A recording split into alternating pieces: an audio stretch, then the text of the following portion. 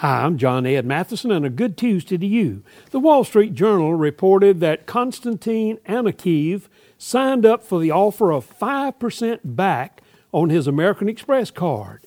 He used the card to buy Visa cards at grocery stores.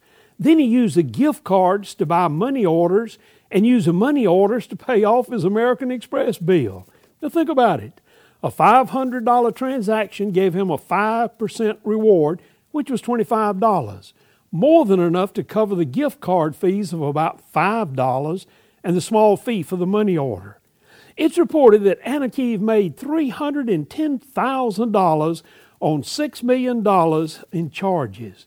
He didn't think he'd have to pay tax, but a judge has now ruled that he would owe taxes on his profits.